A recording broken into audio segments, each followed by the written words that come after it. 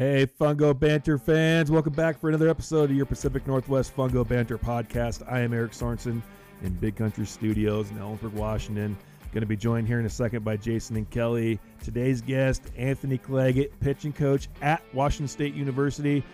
A great insight on diving into pitching staff, core values of a pitching staff, and just getting guys better, getting your pitching staff better every single day and throughout the year. Please get on iTunes, Apple Podcasts, rate and review us. Let's get the more you rate and review, the more it gets out, more people see it. You can listen to us on Spotify, Google Podcasts. Check us out on Facebook at Pacific Northwest Fungo Banter. Check us out on Twitter at Fungo Banter PNW. Without further ado, let's bring on Coach and another great interview.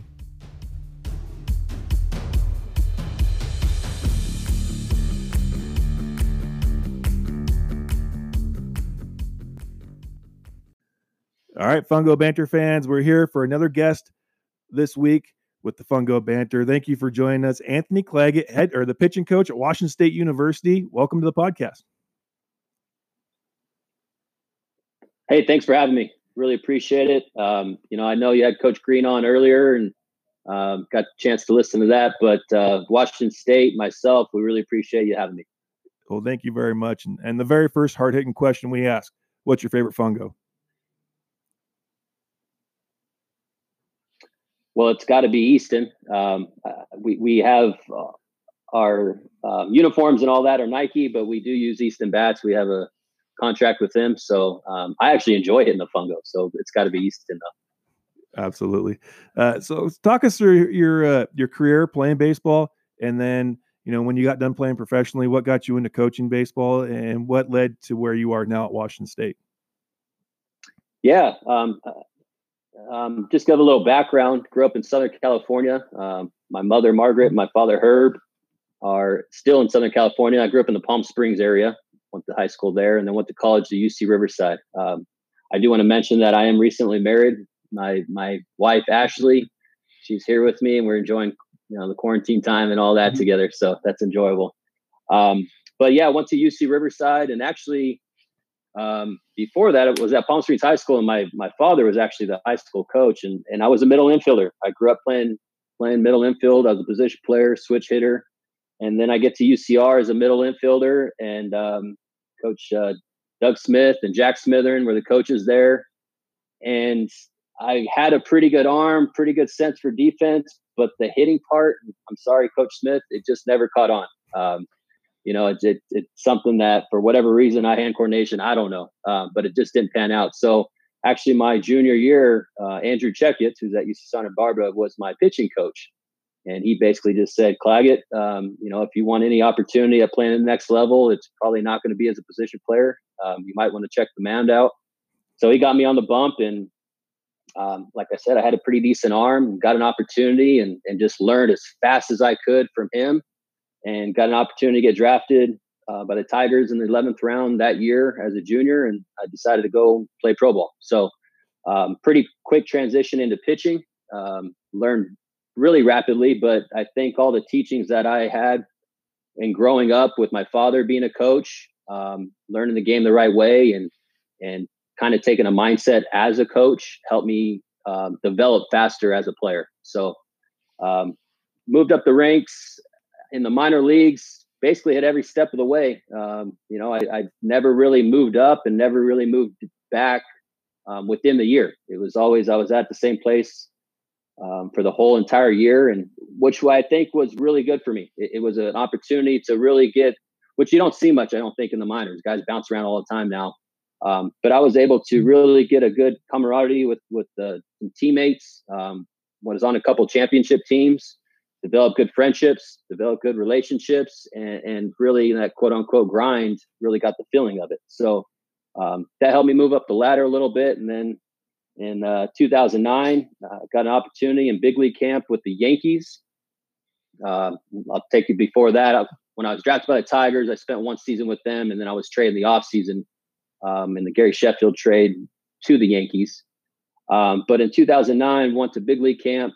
What a great opportunity to just wanted to be at big league spring training with guys like Derek Jeter and Mariano Rivera and Pettit and Posada and Teixeira and A-Rod, all of them. And so it was a little bit of a starstruck, but also, worked my tail off to get there. So again, I think my mindset kind of went back to the form of what my dad instilled in me of always learning and always listening. And so my development increased at a pretty good level. And at that time, I had a really good spring training. So I was sent back to AAA to start the season. But then early in that year in 2009, got a chance to play in the big leagues with the Yankees.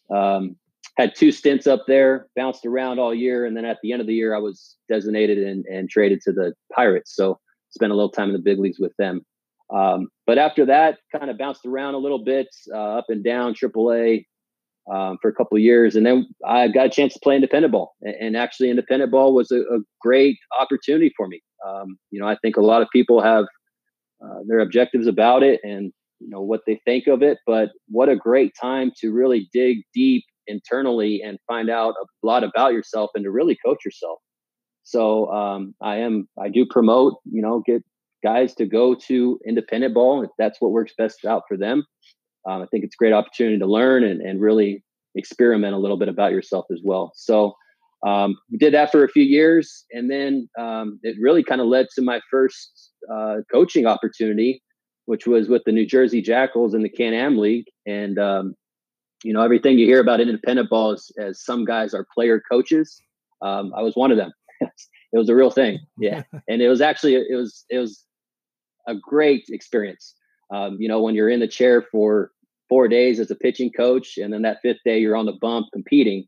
But that was obviously knowing that it was the end of my career and transitioning into coaching. So the discussions I had with the pitching staff and the way I talked and presented things started transition into more of that coaching voice. And so that transitioned into a full year of being the pitching coach at the independent ball level.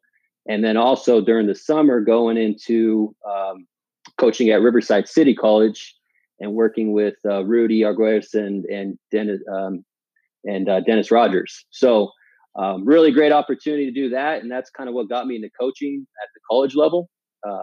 Spent a year there and really thankful for Dennis and Rudy bringing me in. And then also, I kind of grew up in that area. So I was really, really excited to, be able to kind of start my college career there as a coach. I then got an opportunity to go to San Jose State and coach there for a year. And then after that is when I got a call from Brian Green, and he was the head coach at New Mexico State at the time. And we had a great conversation, a great interview, if you will.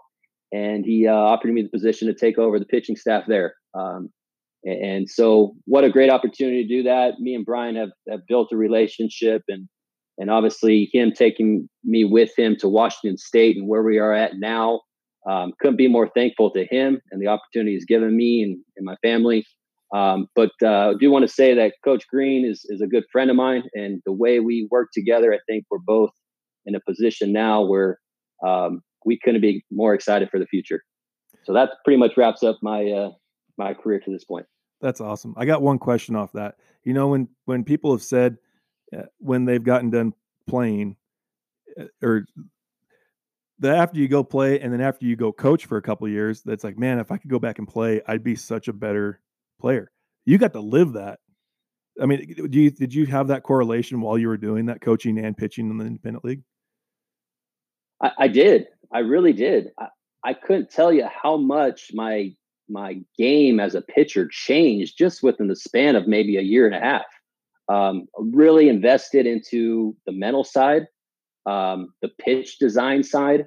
As you get older, obviously the stuff decreases, the velocity, and so you have to find. You see guys all the time. They reamp their repertoire and they get better as they get older. I mean, it's an incredible thing. And so I think your mind starts to mature in a lot of forms, and you take on different sides of the pitching development because you don't have the elite stuff anymore, but you're able to be successful in those forms. And I think a lot of that stuff that I was able to do and actually be physical with it now translates into what I can teach with our players.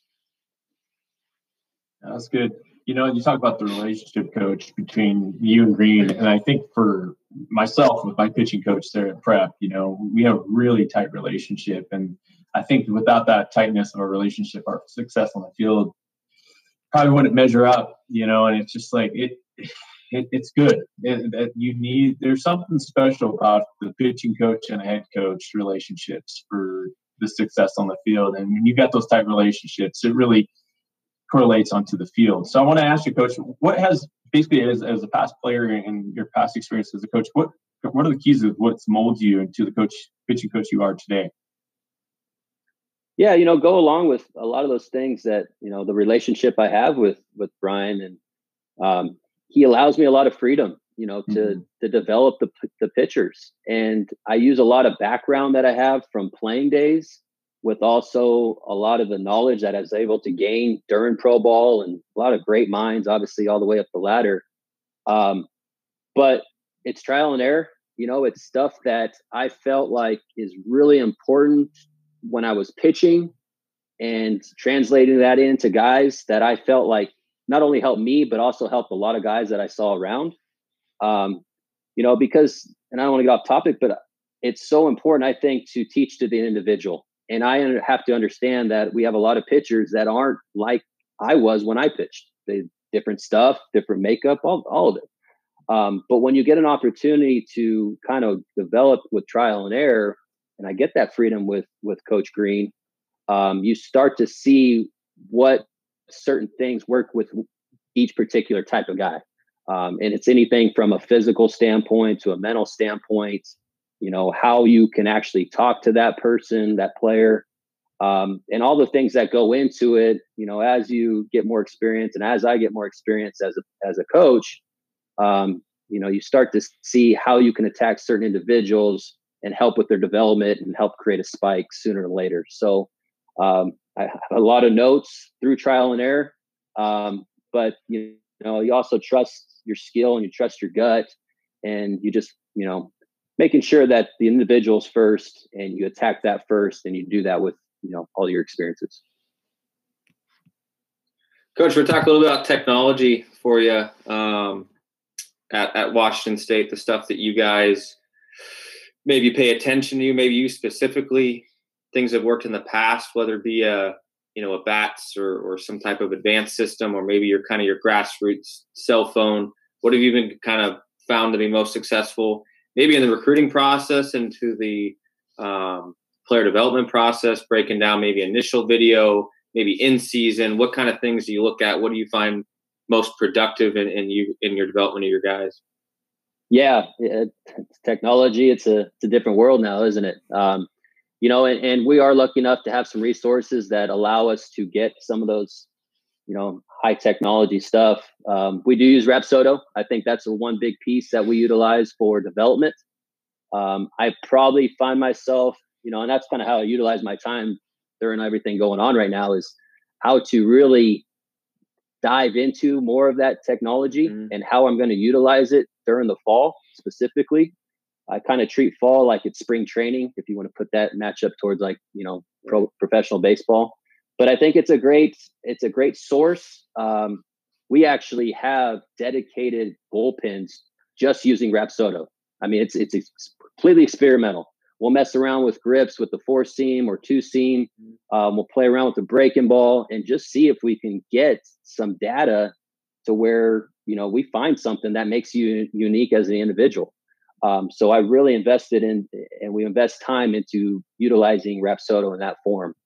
We're lucky enough to be able to get TrackMan this fall. That's going to be implemented into our field. So I'm really excited about that. And, that's goes a lot more along the lines of, how the spin rate and the movement and stuff like that, and the access. So I'm really intrigued on how the technology is going with the game, and I really think if you don't utilize it, you can get left behind.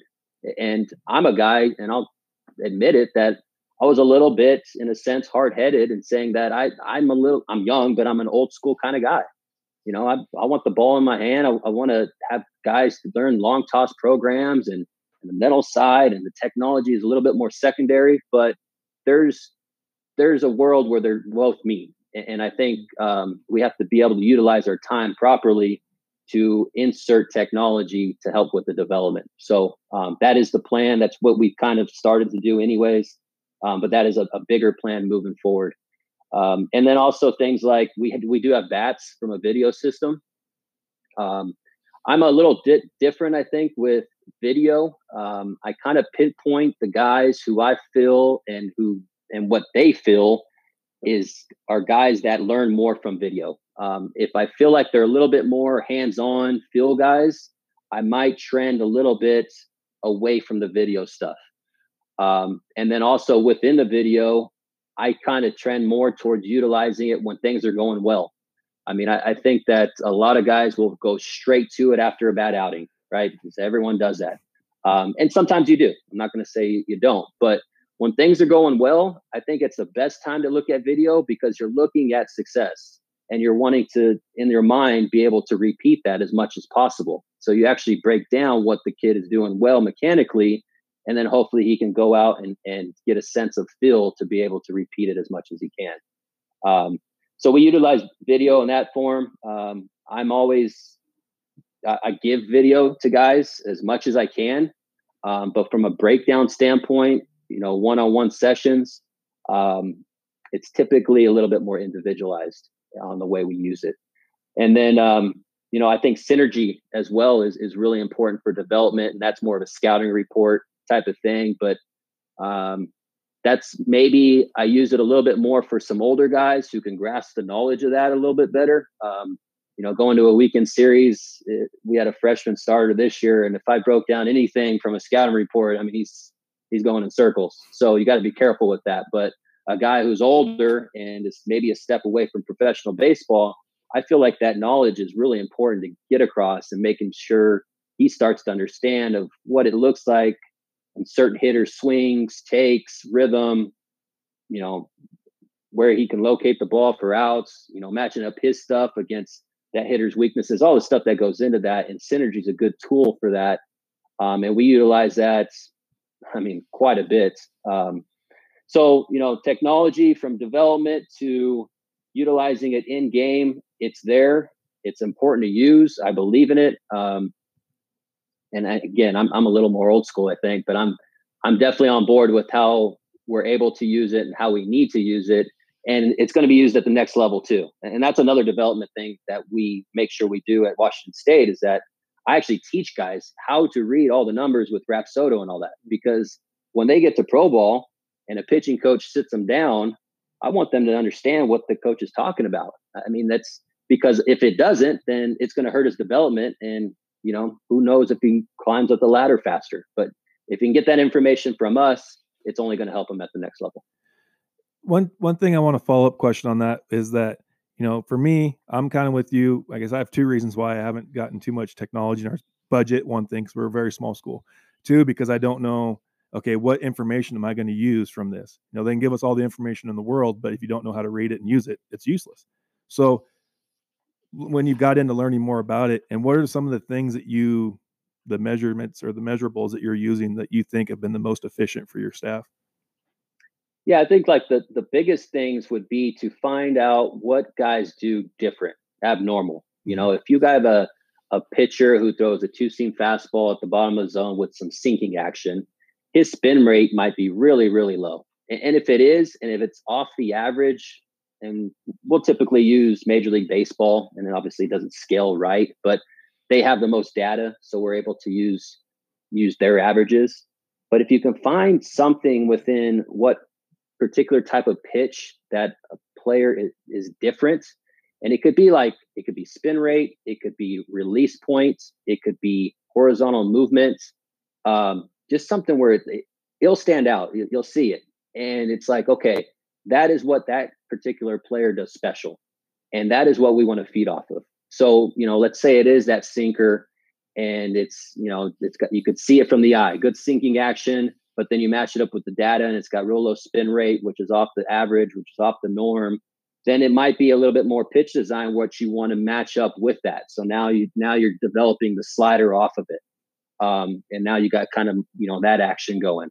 So you're kind of matching up with what that player does specifically really well. And now you're trying to develop around that and put the pieces together. So now he gets a little bit more of a broad repertoire.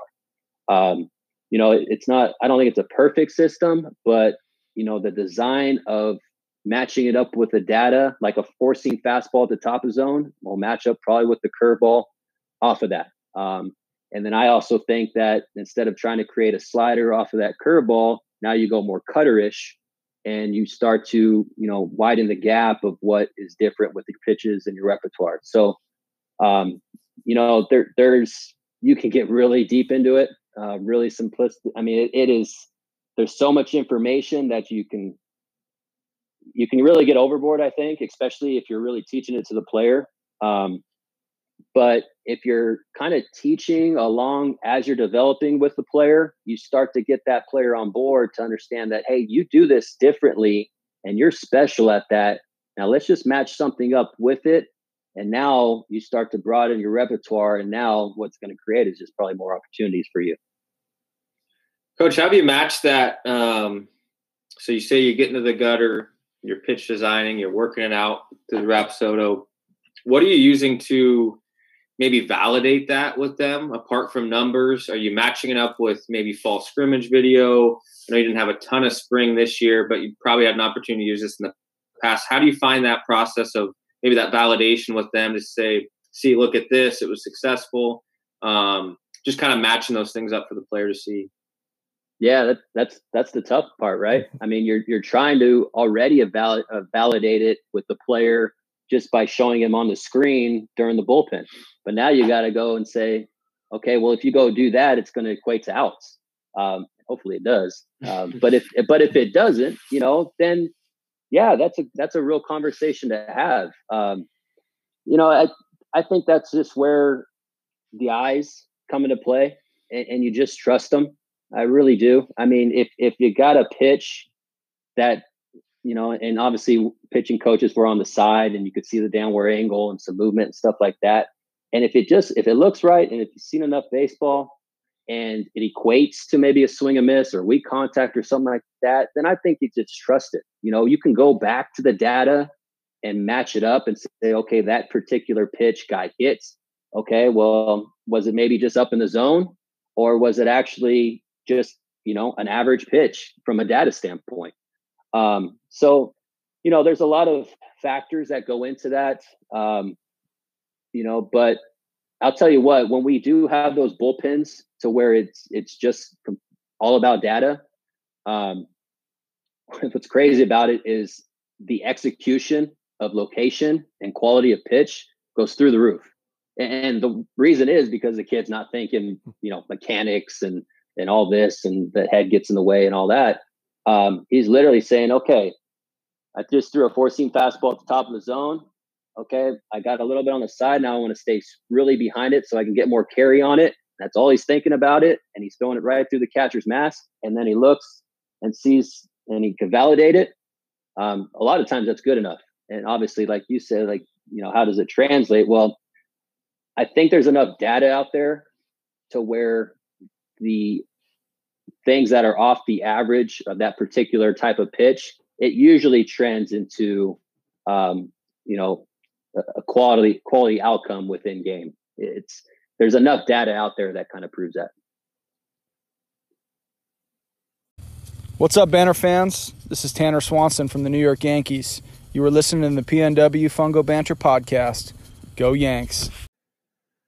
All right, fans, we're jumping into our seventh inning stretch here. And Coach, maybe it was when you came to Washington State and you had a whole new pitching staff, or when you have a fresh group of freshmen coming in, what are some of the core values that you really try to develop and get into your pitchers or your program? Yeah, it's a great question, great topic, and I think there's so many different philosophies out there. None being wrong or right. It's just, I think it's what you believe in. That's the most important thing. And not only me as a pitching coach, but what, the head coach and the program and what kind of vision you're having towards that. And, Coach Green and I work hand in hand very well, and we come up with what is the importance of that. and what we want to see, especially on the pitching side. So I think one of the most important things, and actually it is the most important thing for me, is teaching to the individual. I know a lot of people say that, and good, and I'm glad they say that, but it's also about doing it and proving it. So there's so many concepts out there that we structurally teach in different forms, whether you're talking to an incoming freshman who you feel is maybe not have quite matured yet, and he needs a lot of, certain things, specifically probably on the mental side. So you got probably a group of those. Maybe you got a group of some incoming guys, some JUCO guys that you feel maybe need a little bit more attack of the body or something specific in that area. And then you got returners. And so you start to form maybe 4 or 5 different groups. And you're teaching the same concepts, but you're teaching it in a different form. I really believe that it's important to invest time into that. And if you do it that right way, it's a lot of work, but it's also the way I've been able to see development happen faster for our pitchers. So 3 things that, the Cougar pitchers we attack is the mental, physical, and emotional. Those 3 concepts, I think, are really important to attack on the individual side. The mental side would be, we do a lot of things, especially during the fall. And we as a coaching staff really enjoy talking the game. I mean, we're coaches, we're legitimate baseball fans. And so when you can start to get invested on the mental side of things that formulate in the game, you got to do it the right way, especially with young guys. But if you can attack that, they start to get their head wrapped around, invested in situational stuff. Their thought process, we call it the 20-second thought process, because that's how much time you get in between pitches. If you can really control that part, the one pitch at a time, all that stuff, that is a really important part towards their development. And things like visualization and breathing techniques, we really invested into that. That is a huge, and that's for our whole program. If you're able to really get invested into that, to teach it, and teach it in all forms. So you give them as many examples as possible, because the individual, one guy might like this concept, one guy might like this, and then you can run with it. Those are important things that help them be able to slow the game down. We always want our guys to slow the game down, right? But I think it's important to really get invested to teach the individual how to slow the game down within his own form.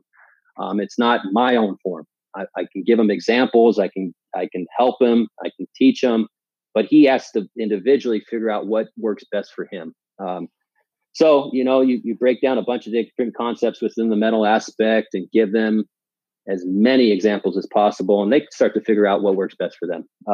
Other things on the physical side would be, the mechanical stuff. So that's another thing that's probably more invested into the fall. I tend to, if a new guy comes in, I'm pretty much hands off in the beginning. I want to see you go out, and whatever your natural form of mechanic is, I want to be able to see it, to video it, to dive into it. And then if there's, some adjustments that we need to make, then there's a conversation that needs to be had. But I take time on mechanics. I'm not particularly huge on it.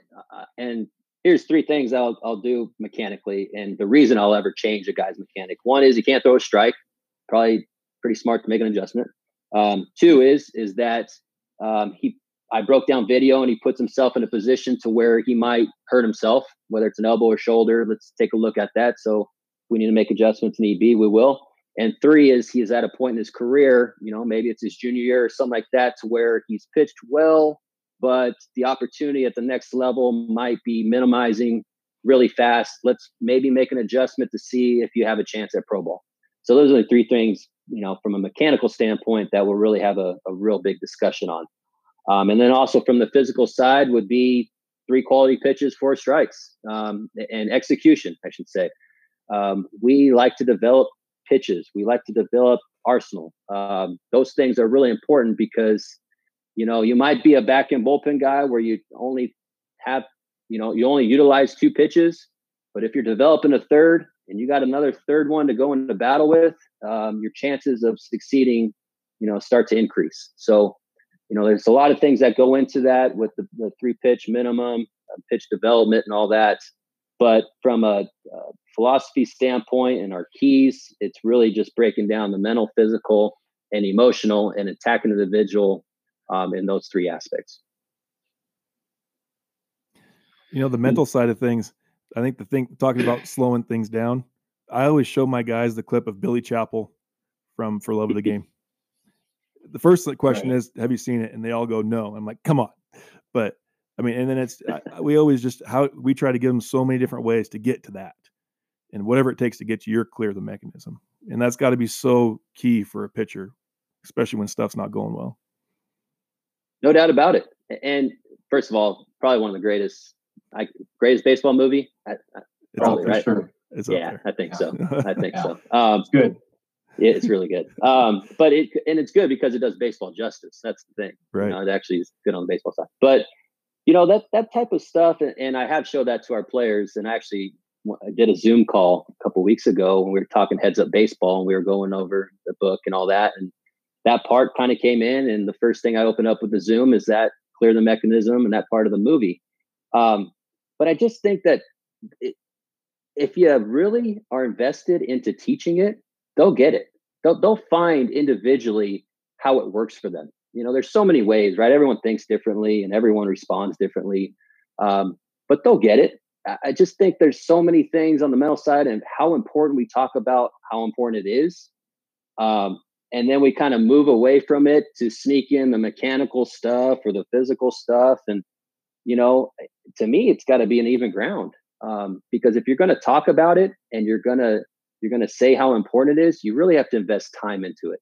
I mean, we'll do things, if we go on the road before we open up a series and we're practicing on a Thursday, I'll have every guy go up onto that game mound and stand up there and do that whole kind of breathing deal, clear the mechanism type, envision themselves there with people in the stands, and then just go through a dry rep. And it's 1 rep, but you're actually kind of just 1 rep is better than none. And if you dive into it, then that 1 rep can maybe make or break your outing as far as being able to at least slow the game down and give yourself an opportunity. So there's so many things on the mental side that you can do with that, but I just really promote investing time into it and investing just as much, if not more, on that than the physical. How long do you think it takes for those guys to learn those tools in the proper way? I think the one thing, at least as a player for me, and I see with some of our guys now, is when you try to teach those techniques, you almost become consumed with it, right? You can't say, hey, you got to breathe when you're on the mound. It's something that you really have to practice in a day in, day out type standpoint. But how is that learning curve? How do you kind of maybe introduce those things and expose them to it? Is it before the first time we go live in a scrimmage? Is it only before bullpens? Kind of that process of taking those games to be prepared for Pac-12 play. Yeah, definitely a process. And especially with your young guys, and even, I shouldn't even say the young guys. It could be an older guy who just really hasn't invested into it yet. I'll tell you, the first thing we do during the fall from what I think is a mental side is we break down routine. What is your routine? What's your daily routine? What's your game routine? What's, your pre-throw, your post-throw, everything that's invested into a routine. And that for me is, I think, a pretty good starting point to see them start to get their mind to evolve a little bit more. They'll start to learn from maybe, other pitchers. They'll be more intrigued to ask me questions. They'll learn from themselves through trial and error.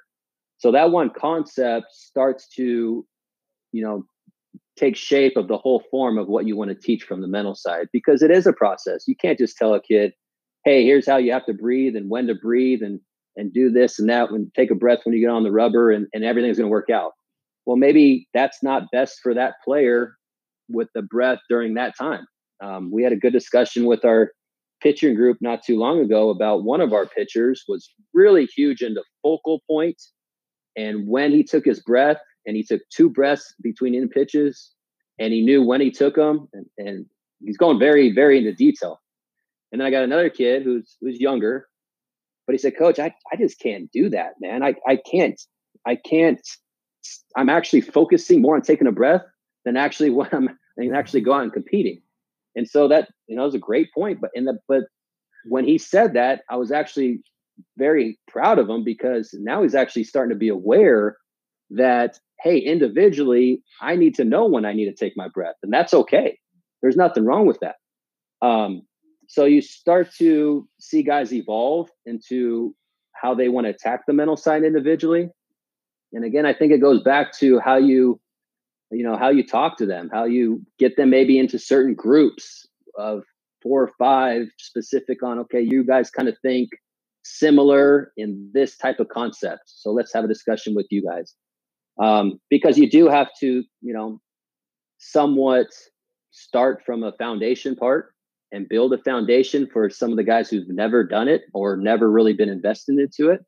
And then you also have to teach it at a high level, guys who are really invested into it and are seeing how successful they've been with it. And then they want to take that part of their game to another level as well. So it's not a perfect form. And obviously in college baseball, we don't have all the time in the world.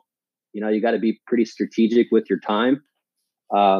But I think if you can just develop a relationship with them and get them to start to understand the importance of it, they start to take it off and run with it in their own way.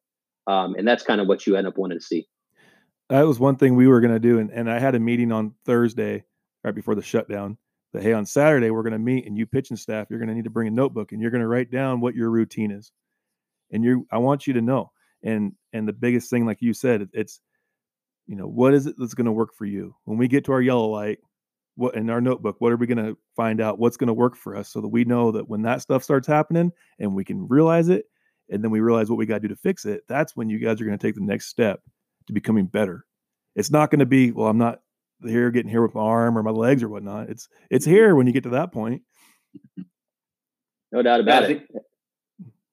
Yeah, the goal is a subconsciousness, right, of it. That it's not, okay, I'm in this situation, like Eric talks about the yellow light, like yellow, okay, what do I do in yellow? Okay, now I do that. Like it just gets into that routine mode of, all right, this has happened, on the next. You talk about that one pitch mentality. That's where that stuff comes into. Okay, this happened, you accept it, you learn to deal with it in your own way, and you get back to kind of execute and get back to that next pitch. And it's amazing when guys get to that routine and of process, that it's just they're very faceless in those moments of something big just happened, and you can kind of see that come over them. They process it, and then they get that kind of look in their eyes, like, all right, let's get on to the next one. But it takes time. It takes time, especially for guys that are used to being really successful in the past, and they get to especially at a Pac-12 level where they get beat up a little bit. They're not used to dealing with that. I can't just dump over my curveball anymore and get a bad swing. I got to actually locate something every single time I get an opportunity to throw a pitch. Yeah, that's a great point. And I kind of try to have the guys wrap their head around this, is that, how many guys will say when they have a really good outing, I'll say, hey, what were you thinking? I mean, you looked like control, you look like, good tempo and all that. What were you thinking? Oh, coach, man, I wasn't thinking anything. There's nothing. And my response always is, no, that's actually not true. You were thinking something. It might've been minimal. It might've been very easily to repeat, very simple. There was something in there, a phrase, a word, a feeling that you were going to pretty consistently. And when I talked to him about that, I said, dig deep into find what that is, because there are going to be moments when things are sped up and you got a million things going in your mind. But if you have something to go back to when you were going well, and it's in the simplest form, boom, it's right there for you. I was at fault too when I was a player. I was asked that question. I'm not thinking anything. This is great. I'm getting it done. But I do believe that there is something in a simple form that you are doing or saying, or, something in your mind that you can go to, and guys start to invest into really trying to figure out what that is. And I will say that be careful when you do that, because really make the point that, hey, it needs to be simple. Keep it simple, because they can get lost a little bit in their thoughts. And and quite a bit going on in there. I'm so glad this kind of subject got brought up, because the other day I heard the story about when Roger Clemens had the most strikeouts and it broke the record for the most strikeouts in a game. He was caught in traffic, was getting his running shoes on in the street to run to the stadium. And luckily a police officer realized who he was, and he shows up however long before the game and he starts and does with that. And I got to thinking about how many times you've heard stories of guys that have had that experience before a game, but then they go out there and have the best game. And I'm thinking, okay, how do we recreate that mindset? And it's not having guys show up 2 minutes for the game, because that just won't work. But like, how can we recreate that? Yeah, that to me is the level you want to end up getting to, right? Because you get so invested in your routine and you get confident in it, and you want to be able to repeat it and feel comfortable and confident in it. But what happens when it gets altered? What happens when it rains, or, and you're a starting pitcher on the road and the starting pitcher at home, he's taking 10 minutes extra for whatever reason. What happens when it alters? So you start to get your mind wrapped around, okay, I'm in control of my own routine. I'm confident in my routine, but I'm also confident in that if it gets altered, I'm still going to find a way. And then all the competitive stuff and all that other, takes over. But it's a process to get to that, and pretty much only the best ones can do it. Obviously, Roger Clemens, right. But that's you become a different breed if you're able to do that. How do you guys manipulate the training to kind of? You talk about it's raining, it's not warm out. What do you kind of manipulate that environment to really push them? Maybe if they're a reliever, you're not going to tell them we're going to throw in a scrimmage and it's right before maybe in a January, February period. What are the type of things you do to put them in uncomfortable positions to allow them to try to have to break through some of that tough stuff? Yeah, we got the Northwest to deal with, the weather, right? And that's a challenge in itself. My first time, this past fall was the first time going through it, the fall and the winter. Couple things with that. We're in the luxury, I think, with Coach Green and what he wants to do with scheduling is that we're going to be on the road in better weather to open up the season for the first probably 3 weeks or so. So I actually have our guys, if it is too cold out, actually throw inside and do some live stuff in there from a preparation standpoint, get to their pitch count and all that. But, I think it's really important that you communicate with your players. As you're trending towards the season and getting them prepared, and obviously if it's a cold day, you want to have some sense of, we're still playing. Let's go. Get after it. You're not going to hurt yourself. We won't put you at harm from a health standpoint, but you got to toughen up and get after it and find a way. So there's a lot of mental side to that as well. But I'm always going to kind of trend to where is that point from a weather standpoint that gets to where it's not efficient. Let's make sure on both sides, if we're doing an inner squad and our guys doesn't have any feel and he can't command the zone, he's still walking everybody. Well, the hitters aren't getting anything out of it either. So, there's two sides of it.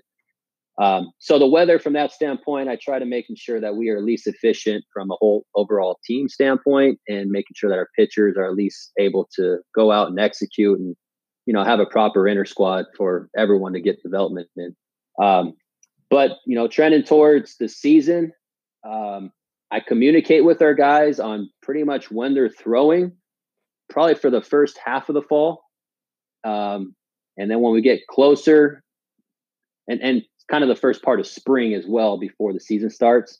But then I'll start to, I have guys go back-to-back days. I have guys go 2 out of 3 days. I have guys, I'm big on having guys go at least 2 innings. And because of getting up, sitting down and getting back up. Because if you could do that one time, I think you can do it 3 or 4 times, and if a bullpen guy's throwing 3 or 4 innings, that's a long relief anyways. But so it might be your quote unquote 1 inning guy, closer, whatever, but challenge him to do 2 innings and, just challenge it because there's another routine piece. What's your routine in between innings? Are you in cold weather? Are you standing up and stretching? Are you moving the body and all that? Or are you sitting down, gathering your thoughts, visualizing, whatever, or maybe you're going over who am I facing next for next inning. There's so much information out there, but we really push the routine part in between innings. But I really want to stress that communicating with those guys so they can kind of prepare. So if we're inter-squatting a Thursday, Friday, Saturday, I might on a Tuesday tell a guy, hey, you're going to pitch on Thursday and Saturday. Prepare for that. Get your rest, body. Just obviously they wouldn't know in a season setting, but at least they can get their mind wrapped around, how their routine's going to go into it, how they're going to prepare themselves for it. And that usually trends to make it a little bit more successful for them. And then they're more confident going into the season when that shows up. Coach, talk to us a little bit about, where a lot of our listeners are high school coaches as well. And, earlier we talked about, preparing the way for your guys to move on to the next level, and the thing is that as a high school coach, what ways can we prepare our pitchers better for that next level? And what tooling do we need that I think some of us are missing in the sense of preparation for our guys so that when you get them as a freshman, they're ready to go? Yeah, we have to go a little bit different because there's not so much technology that guys have available from a resource standpoint in high school, right? So a couple of things that I really, tell high school coaches is one is develop the changeup. A lot of guys that we get incoming as freshmen, they don't have a changeup. And if it is, it's their third pitch. And we all know the reason, it's more of the bat speed at the high school level, but there's so many ways to develop that. You can do it with long toss. You can develop it in the bullpens. You can get a sense of at least some good feel and probably a grip that you're confident with. And then that can kind of carry over into, the next level. I think that's a big one that is skipped because it's quote unquote, maybe not necessary to be successful at the high school level, but it's going to be necessary. And it's huge. And it's a huge advantage if a guy has it coming into to college level. There's a lot of things that I think at the high school level that you can do prepare on the mental side. Even things like writing in a notebook. We have our pitchers writing notebooks. That is extremely important. And I think if a kid is invested into it as he comes in, because he's already been doing it, you see his development increase pretty rapidly. Guys who don't have that sense of it, they kind of see it a little bit more as a chore. And they really don't probably get invested into it. Maybe their sophomore year or even maybe their junior year. And if they are able to wrap their head around how important that is to write down their thoughts, to get invested in the mental side, they're only going to see an advantage moving up to the next level. And obviously that we continue that at the college level, and that helps them out when they hopefully get an opportunity at professional baseball. Awesome stuff. Yeah, I think a lot of what we see in high school pitchers is I kind of mentioned it earlier, but they're used to being successful in a very small window. One thing always tends to work for them. They have that fallback pitch, the fallback location, whatever that is, and I think it can be tough sometimes when all of a sudden the environment changes, the game gets a little bit quicker. The game doesn't change, but it gets a little bit quicker. Guys become a little bit better, and they have to kind of adjust on the fly. Not on the fly, but kind of adjust their makeup throughout the course of their career to turn themselves into now a successful guy at the college level. And just like these two guys do, your job is to get them prepared for the level after that. So it's that constant process of that development piece of trying to get a little bit better at your level, be the best at where you're at, and then be prepared to maybe go down a step and then have to work things back up once you get to that next level, whatever that might be, any ball, JUCO ball at high school, whatever that is, that the game doesn't change, but things do get a little bit more difficult for them. Yeah. The development, for a lot of incoming freshmen, it's very sporadic. I mean, it really is. I mean, you get some guys from small schools who are very successful, and now they get in this big environment, and they get their butt kicked a little bit. So to me, that's where the relationship part kicks in. If you have a kid who you have a great relationship with, and if he does get beat up a little bit, you can try and keep his confidence up. You really have to, because if that falters, we all know that the development falters as well. He'll be down on himself from a mental standpoint. His energy will probably decrease. So, kind of put your arm around him type of thing. And you challenge him still, and you push him to be great. But you also understand that there is a portion of this is new to him. This is in a little bit out of his league at times, not to say always, but at times. So you still drive to, help him continue to develop the development and understand that it's a long process. It's a long road. And then you also get freshman phenoms. You get kids that come in and they're oozing out confidence and even a little bit of arrogance, which is beautiful at times. You try to keep them humble. That's for sure. The game will humble them anyways. But, I think it's also good if you do have that guy, kind of show the other freshmen, hey, what makes this guy better than you? Not stuff. You both throw 92-mile-an-hour fastballs. You both got a pretty good breaking ball. This guy's got some real confidence going. He's invested into his body language. He's invested into his game. And, you make examples out of him too. So, one thing I'll say as well is how many freshmen come in that are starting pitchers. They were starting pitchers at their high school, and all of a sudden now they're in the bullpen in a middle relief role, but they don't also always see the value in that. You can have some tremendous value out of the bullpen and in a sense, wait your time till you become that weekend starter and stuff like that.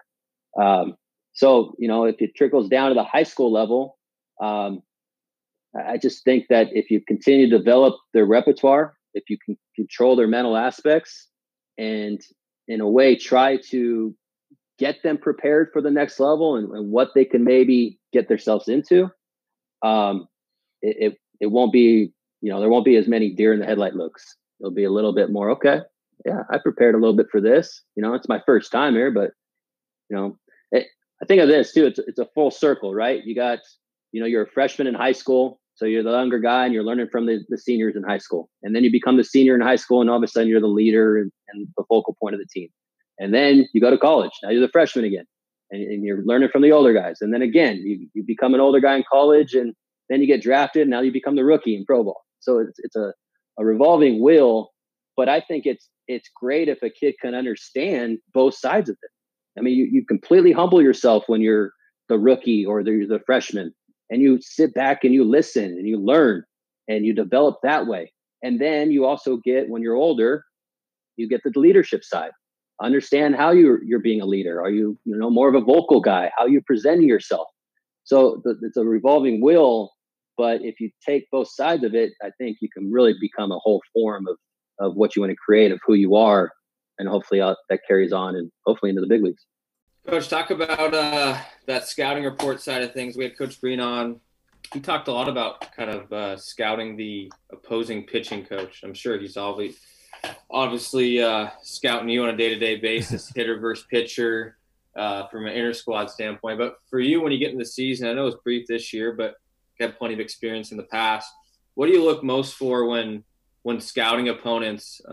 Is it pregame BP? You mentioned Synergy earlier. As a device that you can look at past games and whatnot, but what are maybe some of those key things that you look for in an opponent, as a team, maybe as an individual, without tipping your hand obviously too much here? Yeah, well, I'll tell you what, me and Coach Green, we have our battles during the fall. New Mexico State is a little rough, when you got Nick Gonzalez and stuff like that.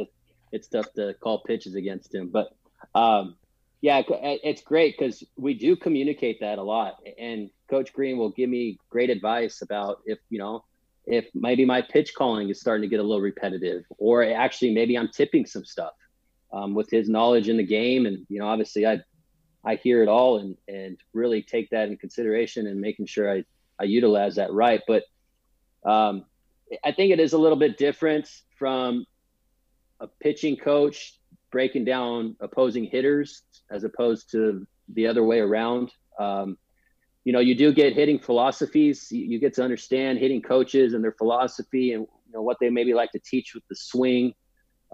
Is it more uphill? You know, is it a little bit more, you break down things like slugging percentage or strikeout to walk ratio, and it kind of paints a little bit of a picture of what type of that team that is. But the typical lineup isn't going to be all guys, you know, all or nothing, or it's typically not even a whole team of small ball. You know, you get some guys at the top, you get some guys in the middle, and you get, you know, some guys at the end that can handle the bat. And so there's typically a wide range of what the opposing hitters do from a philosophy standpoint and a lineup standpoint. So my vision, and again, I go back to synergies, I watch a lot of video, and I just break it down individually. And, you know, I do some simple concepts, you know, like, you know, first pitch swinger, or what, you know, and I think everyone does that, and what, you know, what to execute with 2 strikes. And also I'll just have a whole thing of just pitch approach. And it could be something as simple as hard in, soft away. It can really be that simple at times. Obviously we go into more detail, and what I'll try to do is I'll match it up specifically to who's our starter for that day. I also break everything down from a left-handed pitcher standpoint to a right-handed pitcher standpoint and how to attack them specifically there. You know, I think you have to, in college, attack the individual traits, because you get the scrappy 8-hole hitter who's a contact guy and can drag on you at any time in the game or push, to, you know, a guy in the middle of the order who maybe you circle and say, okay, if there's opportunity to pitch around, then we might do that. So I'm more inclined from a scouting report standpoint to really invest who we're going to have on the mound, and attacking and writing up a scouting report based on how we're going to attack those hitters with that guy's stuff. And then obviously you have, you know, a full bullpen to kind of match that up with as well. So it takes time, you know, you got to be invested into it, and you got to really dive deep into it. There's so much technology out there and information. It's actually enjoyable. I mean, you could sit there for 3 days straight, you know, you got a Tuesday game and you're waiting for the weekend series. So now it's Wednesday, Thursday, even morning of Friday, you're watching the video and breaking it all down. And it's really enjoyable. But it could go right out the window after a Friday night game too. Seen that happen, you know. You got to make adjustments, you know, that I think that is really a key. After a Friday, you make adjustments, you know, you write on the scouting report anything from, man, we were wrong on this guy, or maybe that was just a bad matchup. You start to, you know, break it down, and then you communicate that with your staff as well, you know, coaching staff, but also pitching staff, and say, hey, you know, we're going to attack this guy different. And so if you communicate it, some guys will one ear out the other, but some guys will get, you know, they'll listen to it, and maybe that shows up if they come into the game. But it's, you know, you asked about watching BP. I watch almost every swing of BP, but I have found out that if I make too many adjustments on the scouting report based off BP, it kicks me in the butt a little bit. I hurt myself, and I hurt the staff, which is more important. So I'll watch. You know, there might be some stuff as far as swing path, or, you know, I might even listen and kind of get kind of close and see what that guy's actually really working on, because you'll get that in BP. The guy's actually trying. He might take 3 rounds of just going oppo, but, you know, quote unquote, on the scouting report, he's a pull hitter. You know, so, you know, you can't be so invested into that. You might just say, okay, he's just actually trying to work on something. So let's just take a look at the hands. Maybe if you could see the stride length, the rhythm piece. So there's other information that you can get that you can kind of take notes on. But I watch it, but I'm not so embedded into it that I'll make huge adjustments on the scouting report. Yeah, I think the hardest part is you put so much time and effort into putting together that perfect plan, and all of a sudden you get there and things just aren't lining up. But for you, what's that relationship with you and catcher like, to where maybe you're getting some feedback of, do you have catchers communicate with you in game of where those pitches ended up being, have them tell you, hey, that was actually a strike, or maybe call fastball in and you want to make sure that it is in. I think the toughest part for me that I find is that the angles that we get from the dugout are so terrible to give us information about what actually happened. So how's that kind of in-game feedback process? Is it just between innings? Is it during the inning? How do you get the information that you need? Yeah, that's a great question and great point of view, because not everyone sees that. I actually, when I recruit, I'll stand more to the side. Obviously, you got to get your numbers and all that, but I'll actually stand to the side because that's the view I'm watching, our pitchers from, and able to try to coach and teach and help with adjustments, especially in game, that they're going to need to make to be successful. But I just, I think it's really important to kind of dive into making sure that the catchers have a good communication with you. We have certain signals that will tell me, I'll just do simple, was that in or was that away? And they can give me quick feedback. I can see if a batter moves up in the box or back in the box, but it's hard to see if he moves on the plate or off the plate. That's more information that a catcher needs to give you. We are really good in communication with when the catcher comes back in after the half inning and talking about the strike zone. Hey, he's giving a ball off away to a righty, but not that side of the plate into a lefty. That's valuable information, especially if you have a command guy, that you got to be able to utilize as soon as possible. So, that information, we have certain signals for that. I try to make sure guys are always invested into looking for that. Again, this goes back to, and I help with the catching development. Those guys need to call their own game and need to know how to utilize all the information at the next level. So we have to be able to teach that for them as well. I don't want to get off topic, but I've had a conversation with why do pitching coaches in college call pitches. And for me, it's about, I call pitches, but I also give freedom of pitchers to shape. And I am in great communication with our catchers of basically why this pitch was called in this situation, this count. And the reason of why I called that based on information that the hitter gave me, even without a scouting report, you could just basically look at that one at bat. What is that information given from the hitter? Is he late to the fastball? Is he sitting breaking ball? Is he going to sit on breaking ball the whole at bat? Does he have a 2-strike approach? Does he move in the box? There's so much information that is given within one at bat, and I just want the catchers to start to be aware of it. I think it's great when, we call a fastball in and it's out over the plate and the guy hits it and it's put in play, whatever, and the catcher's already kind of running back towards me and he's saying missed location. He's saying it was away instead of in. And he's understanding that. And now he can kind of get on the pitcher, hey, we got to be better than that. And now he's, communication with the pitcher. So there's information given from the hitter. And we just want our catchers to be involved and aware of that information. That's helping his development, towards the next level. Well, Coach, this has been a lot of fun. Thank you so much for coming on with us, talking pitching, talking about your staff at the Cougs. If anybody wants to reach out to you, what's the best way to get a hold of you? Yeah, you could just use my email. It's anthony.claggett@wsu.edu. It's also on the website, Washington State baseball website. But yeah, I'd love to answer any questions. And I'm a lifelong learner. I think that when we're able to utilize, especially this time, to sit around and talk the game and spit ideas off each other, there's nothing better. I mean, when you asked me to be on the call, I was fired up. I got pages and pages of notes now, and I even made a PowerPoint just because. Yeah, I really appreciate you guys having me on. And I really appreciate the questions. Great discussion.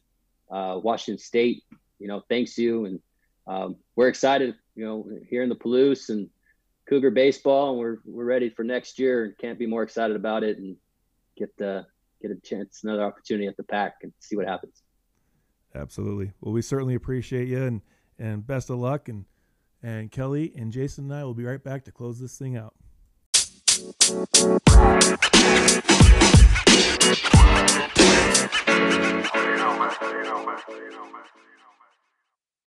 All right, we're heading to the bullpen. Close this thing out, guys. I'm going to start it off. I think this is it was a good thing that we just spent a lot of time talking off air, because it gave me time to kind of think about it a little bit, because there was so much. My mind was racing in so many different ways, and excited to hear about what Coach Cleggett's doing there at WSU. Eric, controlled breathing here. Okay, controlled breathing. Sorry, I'm excited. I wish we could be with our kids right now coaching. I wish we could be implementing this stuff.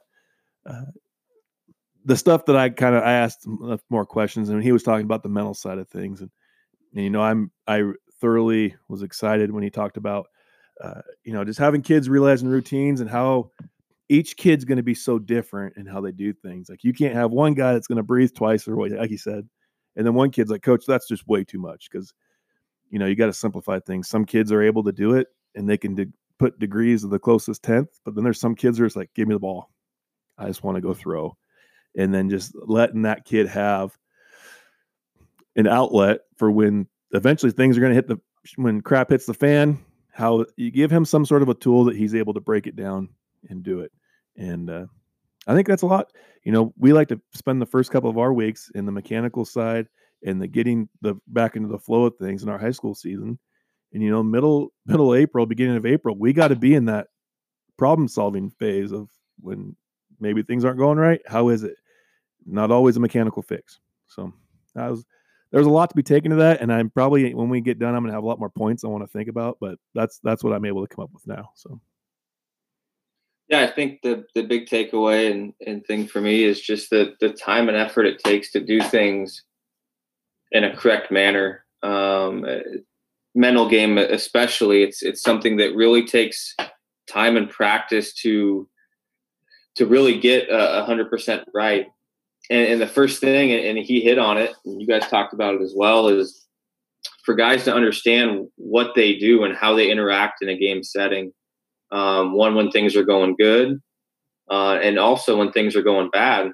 So they have that conscious thought of themselves on the mound or at the plate or even on defense, to be able to slow things down for themselves and have the tools at their dispense to be able to be successful at a really high level. You're talking with the highest levels in college baseball, when the pressures are really, really high, from a game to game, a day to day, a pitch to pitch situation. And if you really can't slow things down, the game will absolutely ruin you. If you can't handle failure, we talk about it all the time, that failure is going to happen. It's going to happen at some point in time. And if you can't deal with it, there's no way for you to be successful. There's nothing that we as coaches can do to help you out. So for guys to really recognize how they perform or how they act in those moments of failure, I think Coach Green talked about when he first came on here, that purely body language. How does your body language change, whether you're going good or whether you're going bad? Because we've all played for those people or seen those individuals that they deflate as soon as things don't go their way or they're not super successful. And the guys that I've found that really push through are able to pick in just a little thing that was positive about every certain thing that they did. I might have just given up a homer, but I got to a 0-1 count by throwing a first pitch strike. I located that slider well. The guy had a good swing on it. But if I can only fixate on the result of things, I just really can't get better not knowing that my process was correct. I did everything in my power to be successful. I just got beat. So guys really have to understand that there's things that they can control and there's things that they can't control.